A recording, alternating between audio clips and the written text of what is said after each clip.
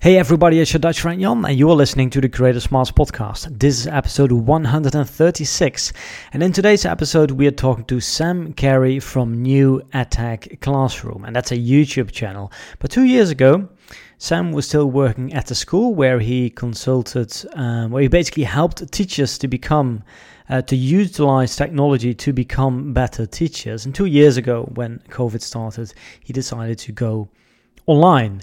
And within 2 years, he managed to grow a really, substantial audience. He went from 0 to 200,000 subscribers on YouTube and also managed to turn the channel into a business after just a year. So in today's interview, we're going to learn about Sam's story. We're also going to talk about how you can improve the completion rates of your courses. So if you're a course creator, that's going to be useful for you. We're also going to talk about the future of online education. I hope that you're going to like it. Here's my interview with Sam. This is the Creator Smarts podcast, where you will learn to leverage your online following into a profitable, future-proof education business that you control without being at the mercy of sponsors or algorithm changes. Each week we interview the world's leading creators to find out what strategies they use to diversify, stabilize and grow their businesses. I'm your host, Jan van der Aa. Hey Sam, welcome to the Creator Smarts podcast. Tell us a little bit about yourself and what it is you do. Yeah, thanks so much for having me. My name is Sam Carey. I am a former classroom teacher in public schools in the United States. I taught for 10 years, and during that time was a teacher educator as well. So I was an instructional coach and planned and ran professional development. So part of my role was to also teach adults about teaching. And during that time, I decided to start a YouTube channel to reach more teachers, to be able to teach teachers all around the world about some of the stuff that we were working on, specifically about how to teach with technology. And now I run a business called New EdTech Classroom, and that's what we do. We essentially teach teachers how to teach with technology and how to build 21st century classrooms. So we're trying to help school systems around the world modernize, and we show teachers how to do that. Yeah, whoa. So why did you get started at YouTube? Yeah, it's a great question. So there are a lot of people in my space who do ed tech work, and traditionally the folks that say I learned from, for example, are people that present live at conferences. They might have written a book. They will come do in-person professional development, sometimes do things like a webinar. And I really saw YouTube at the time. This was a little over 2 years ago, like about 2.5 years ago, pre-pandemic, before everybody decided to start a YouTube channel. I saw YouTube as a pretty wide open space for people like myself who wanted to show people how to teach with technology. And, although I love learning from reading a book, it's, to me, so much more actionable if you can see it done. So a lot of what we do on the YouTube channel is screencast and show what's actually happening on your screen. And I felt like YouTube was just the perfect medium to be able to provide people with a highly visual model for how to do this stuff. So you didn't have to kind of go through the mental step of trying to visualize what it would look like. It was actually just there, shown to you. Yeah, so you teach teachers essentially how to utilize technology to become a better teacher. Can you give a few examples of how you do that, or how those teachers, what kind of software that you that you teach?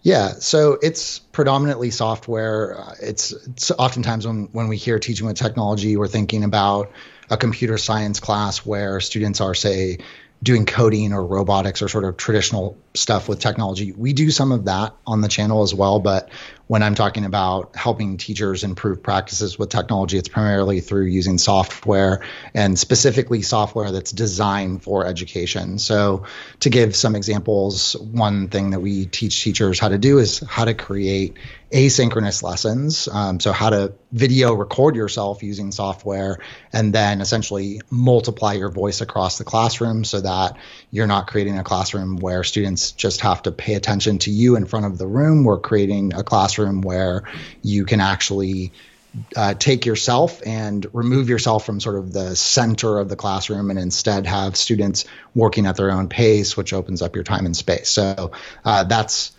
a practice called flipping your classroom. It's an in-classroom flipping your classroom if you're doing it where it's all happening in person. So that's one example of a strategy that we would show teachers how to do. Another really common one is just how to use technology tools to get 100% participation from students or create an environment of 100% participation. So instead of a traditional lecture or even a traditional lecture with a technology tool like, say, Google Slides, we're going to show teachers how to use an add-on like Pear Deck or a third-party program like Nearpod, to give some examples to take what you would normally just present and deliver as information to students and actually have them giving you feedback ongoing throughout a lesson. And then another big part of what we do on the channel is show teachers how to get students to actually create and do things with technology, so that rather than asking students to do something that's more kind of traditional, like writing an essay or taking a test, they're showing their knowledge through creating a podcast or a graphic design or a video or something like that. And that can happen even if you aren't the computer science teacher, that there are ways you can integrate creating with technology across the subjects and across grade levels. Yeah, because if we think about online teaching, I mean, since COVID, I guess the company Zoom has grown a lot, right? We all think about Zoom. How good is Zoom in your opinion? Yeah, so a couple of things. I think one is that we really try to designate, clearly kind of draw a line between teaching with technology and online teaching. So they aren't necessarily the same thing, in the same way that if it's, I think, a really easy analogy to understand if you think about working. If you work online, then that's where work is taking place. Maybe all of your meetings are happening online. You're essentially working from home, but you are online doing work.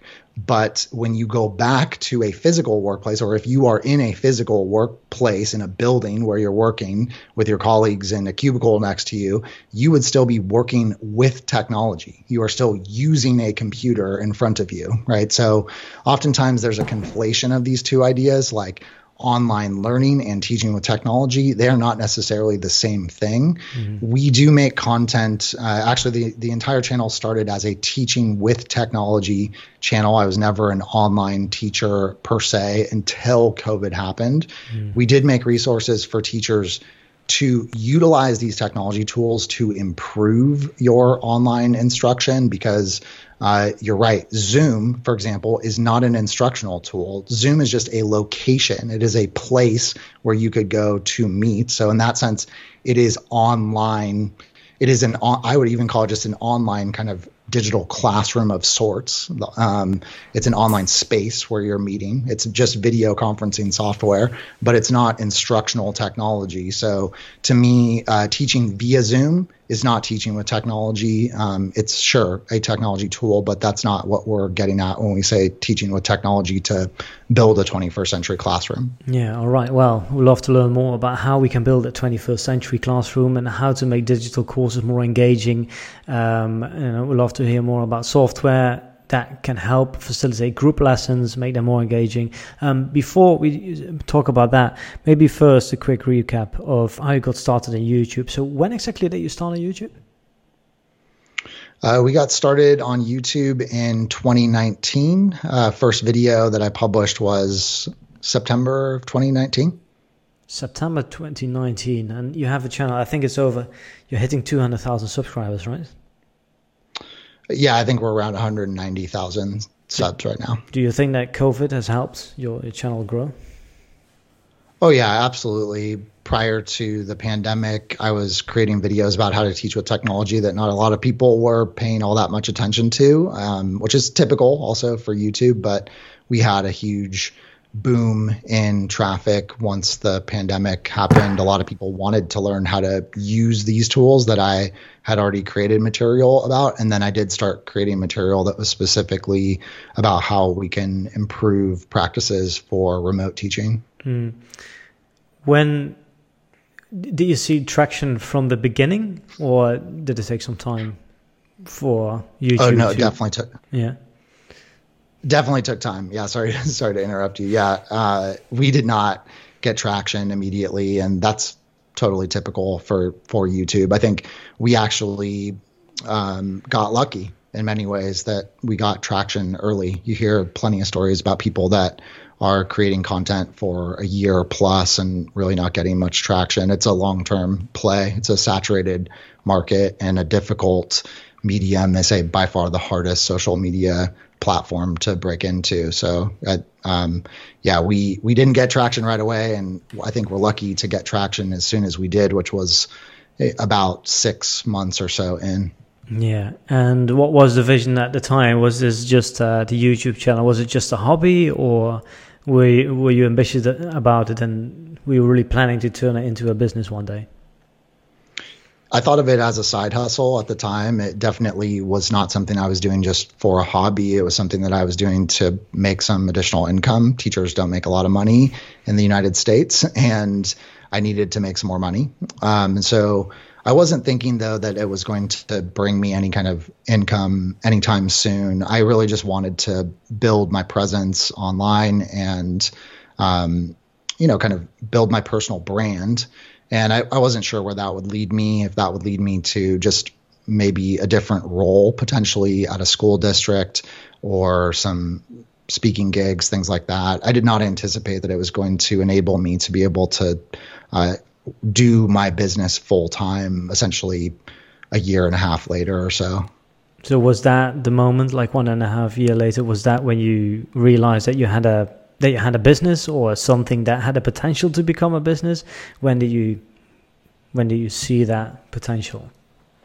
Yeah, and actually it was a year. So it was almost exactly a year after I started that we became an official business, as in you have your official paperwork and things like that, and start actually making money. So I didn't really make any money, just essentially investing my own money because it costs money to do things, to produce content and start to set things up online. And it was about a year. And it really wasn't until I created a product and saw how the content marketing piece, what I was putting up on YouTube, could lead to selling a product. Yeah. And that's essentially what you have to do to run a business. And so that's what enabled me to do, to have a business. It wouldn't have been a business had it just been content marketing. So how do you decide on what product to create first? Because, you build this audience, people want different things, right? Was it easy for you to figure out what to offer first? At the time, I had been planning to create an online course for a while that was a comprehensive look at how you build a 21st century classroom. It's called the 21st Century Classroom. And I definitely knew just from my own experience in the classroom, my own experience working with teachers, and paying attention to what people were asking for in the comments, that it would be helpful for people to not just have disparate pieces of information, but to provide people with a framework, with a guide for how to actually move through it in a structured way.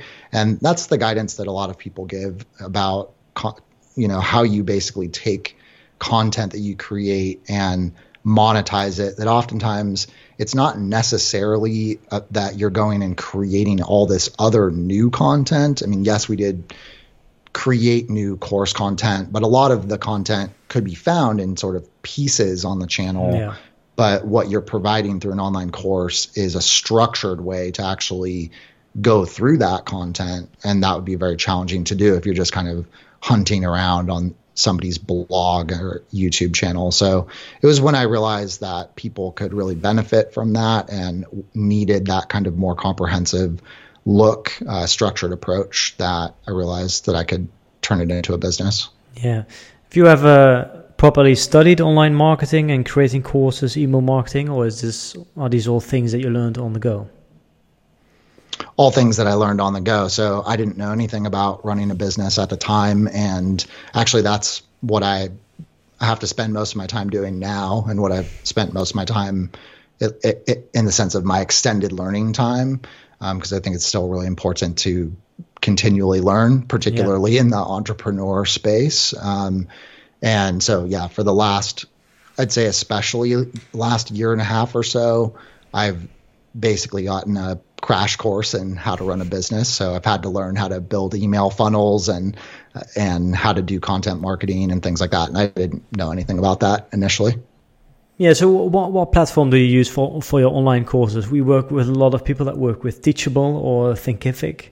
I mean, you essentially teach software, right? How to use the software for teachers. What are some of the platforms that you use or that you would recommend to people who want to build an online course? Yeah. So also, just to be clear, I do have courses. I have a course on Kajabi. I have some courses on Thinkific, okay. Which is not ideal that we have them split in different places. And we're actually working on building out material in another place too. But I don't teach people how to use those platforms. So when I teach K-12 educators, we have our own learning management systems that are in the K-12 educational space. So I'm showing people how to use programs like Google Classroom. I'm not ever teaching teachers how to use Kajabi or Thinkific or anything like that. But I do host my courses on those. But like I said, we are also going to be moving elsewhere. Yeah. So, I mean, creating an online course is one thing, right? But then actually making sure that your students are going through it, that you have a good completion rate, that's another thing. How can we make courses or just teaching in general more engaging? Any tips for that? Yeah. I think those are two big questions. I could talk for hours about how to make teaching more engaging. I think if we're looking specifically at lesson design and course construction, there are important things to keep in mind. And these also are not things that we did right off the bat. I mean, the first course that I created, the 21st Century Classroom, although it is an incredibly comprehensive course for learning how to build a 21st century classroom, it's also quite dense. There's a lot of material in it. It would take a person a very long time to go through all of it. And I think wasn't actually created initially with that idea of how do you build something so that it's incredibly engaging and so that people are actually able to complete it. So I think sometimes it takes actually making one or two or three before you kind of understand how to do it the right way. The next iteration of courses that we created, we really tried to abide by our own practices or at least what we preach to teachers about what they should do. So we took a lot of the course content. Now, these are courses, different courses now that we have that are available on Thinkific, and they're smaller courses.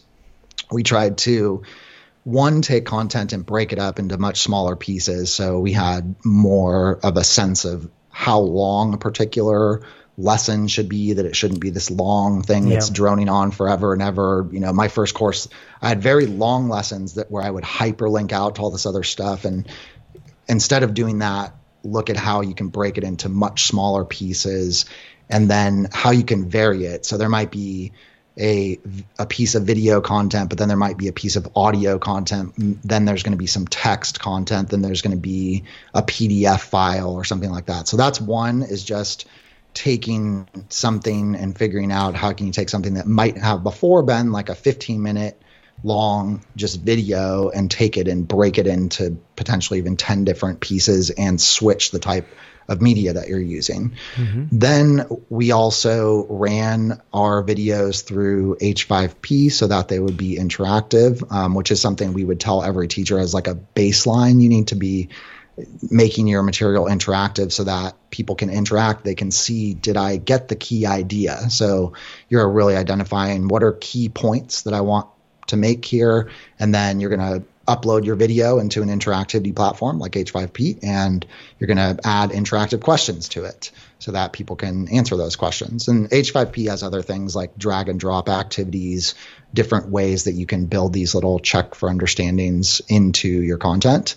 H5P, we also, is that the name of the software? Yes. Yeah. H5P. Mm-hmm. And the way it works is you create a video and then you can stop the video, ask a question, wait for the student to answer the question, and then it continues? Or how does that work?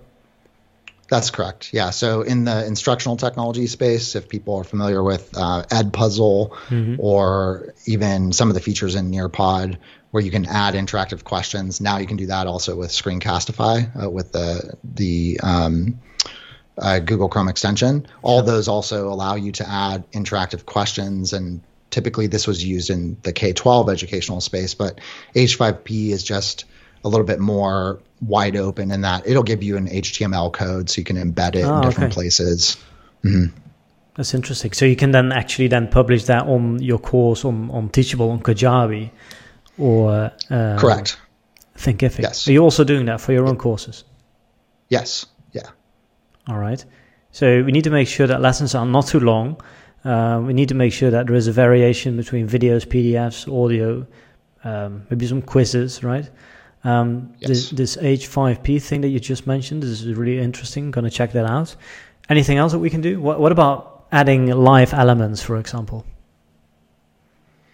Yeah, well, before the live piece, I would say also looking at how you can just make the presentation of material more interesting. I'm still pretty mind blown when I see all these pretty boring like PowerPoint presentations. You know, there's really no reason for that. I mean, if you build a presentation in Canva or in a program like Genially, both of those are going to pretty much upgrade the quality of your presentation tenfold because they'll have like a little animation coming in, things like that. So we also took material, and rather than having it just be like a line of text flying in or something that still kind of looks like it, you know, was done in the 80s, we're building presentations so that they have these really cool transitions, not the just kind of typical like text flies in or something.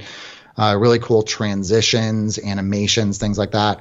We also edit ours in the same way we do some of our videos so that we're and this takes more time and money for sure, but we're still using screen callouts, for example. So if we're going to show something on a screencast, we're still running it through ScreenFlow, which is the program we use to create our video tutorials. We're adding arrows and zoom ups and things like that. So everything we're talking about it's still very visual. It's still very clear. This is what we're talking about. There's kind of something happening we basically have a rule of thumb, like 30 seconds in a YouTube video. You should never be talking for more than 30 seconds. And we try to take that concept and apply it to online courses as well. And we do things like green screen ourselves on top of the course material and stuff like that, which, I mean, not very many people are doing in the online course space.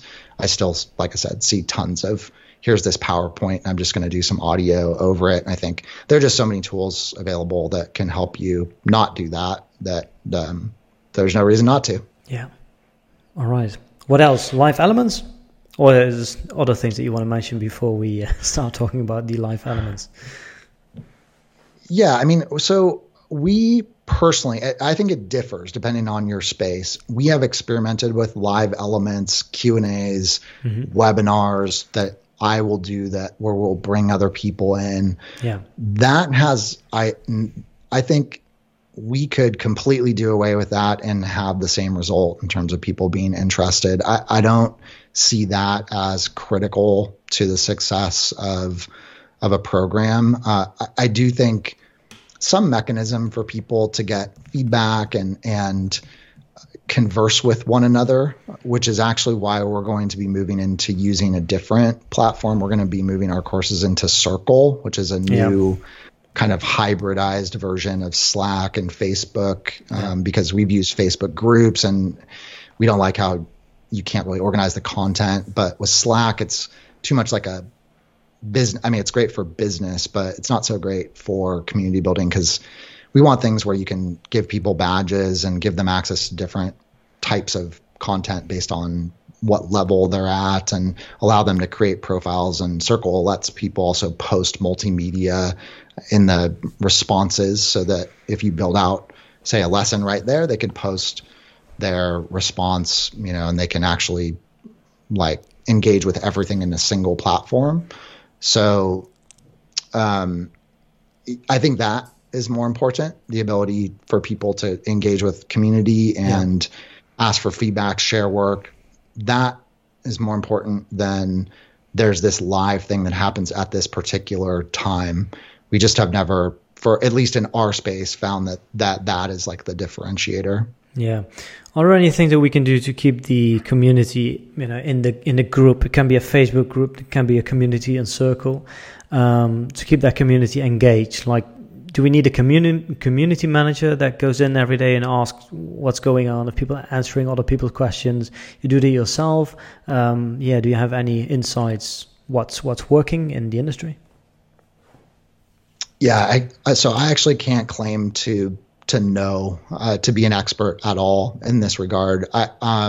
Because we're still very much working on this too. We have an idea, but those ideas are really just at this point theoretical.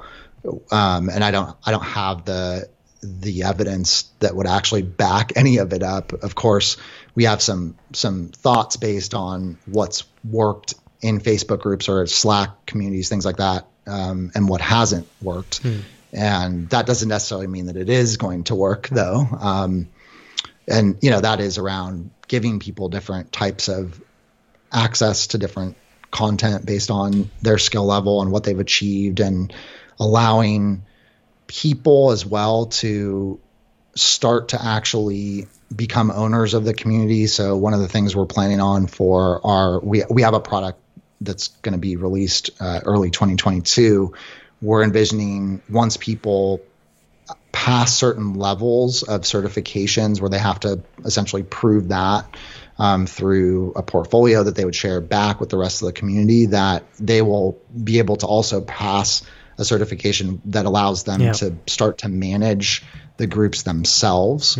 So it's not necessarily like somebody who's external that we're having do that. Of course, we're going to have to do that initially, but it actually becomes something where you're kind of training your own people in a methodology, and then those people end up being the people that you even start to pay. Like we're thinking, and it's not necessarily going to be something we're just asking people to do for fun, but we ourselves want to put our money where our mouth is to help pay back to the teaching community and give educators a way to make some additional money. So we're not exactly sure how that's going to work, but we want to make that something where people would actually be compensated for it. So I think that, is probably the most important thing, more important than all these kinds of features. And, you can do all types of stuff that I think can sometimes actually end up having this inverse effect of seeming like there's so many things like events and book clubs and all these different ways that people can engage, that nobody can engage with all of those. And so you yourself as the manager of that feel overwhelmed, and then your community feels like they can't access all of it. So I think to us, what we're really going to try to drill down on as being more important is how can we get people to engage with sharing, giving each other feedback, sharing actual examples of their work, which was why it was important for us to have a platform where you could do it all in one place. And then really trying to make it so that the community is actually running itself and taking care of itself, and it's community driven, as opposed to kind of us dictating all the stuff that's happening there. So instead of focus on all these different features, probably better to actually spend time on improving that community. Absolutely. Or just improving the experience of the coursework that you're creating. I'm definitely, in general, going more in that direction of how can we really focus on improving one thing and doing one thing really great, instead of how can you do like 10 or 12 different things. Yeah. I guess then I have a broader question, because especially during COVID. I mean, it's proven that we can learn online, right? Teachers can teach online. What do you think is the future of online learning, and how important do you think it is that we still go to like a physical building with other students, that we still go to the classroom? Do you think that we can do everything online?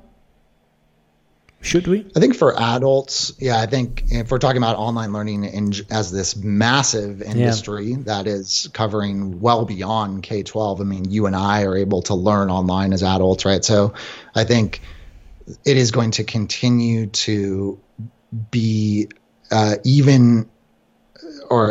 rephrase that to say that online learning is not going away and is going to continue to grow as an industry. And can adults that have a certain degree of self-sufficiency, ability to just manage your own learning experience, you are self-driven, can you go learn online? Absolutely. I know because I learned how to run a business through online learning. I learned how to start a YouTube channel and make videos and things like that, stuff that I didn't know how to do, all through online learning. So it's definitely absolutely possible. Whether online learning should be the model for everybody, including children and teenagers, I think that's not ever going to be the case.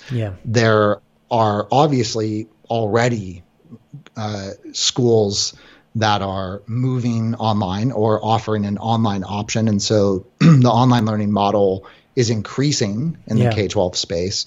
It is not ever going to replace in-person learning, I don't want to predict the future, but I'm very skeptical that it will ever fully replace in-person learning, nor do I think it should fully replace it. And that's because school also offers young people a lot of other things. It's not just learning. They're also getting their social, interactions. They are getting a learning experience where they're able to get feedback from a teacher potentially in a different way than you can get online as well. So there are all kinds of benefits to going in person. What I do think is that in-person learning needs to be blended. And by blended, I don't necessarily mean that some of that happens while students are at home.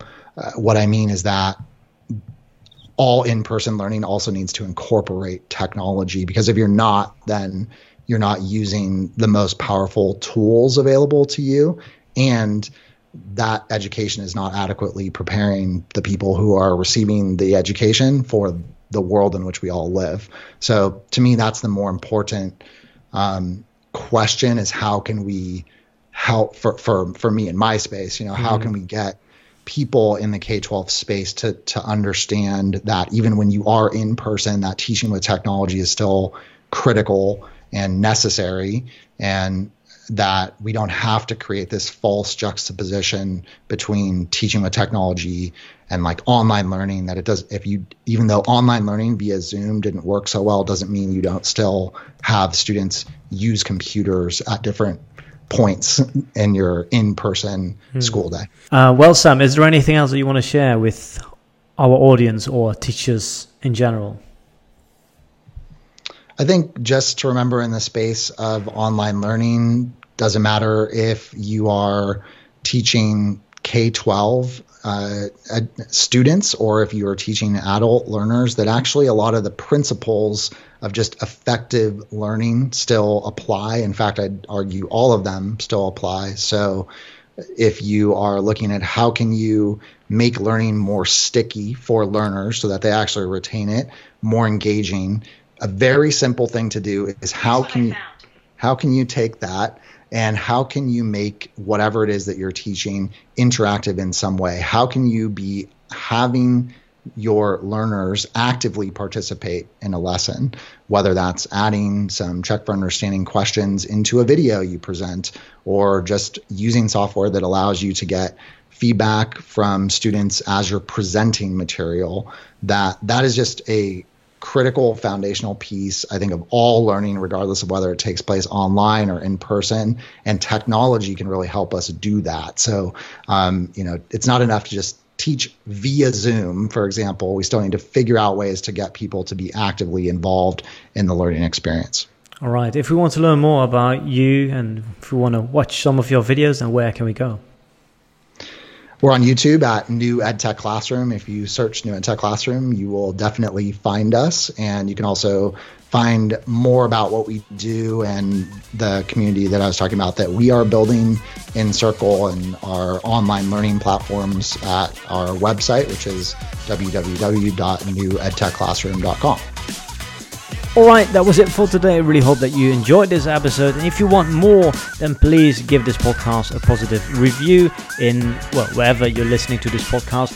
And if you want to learn more about what we do and how we can maybe help you growing your creator business, then make sure to go to createsmart.com. Ciao.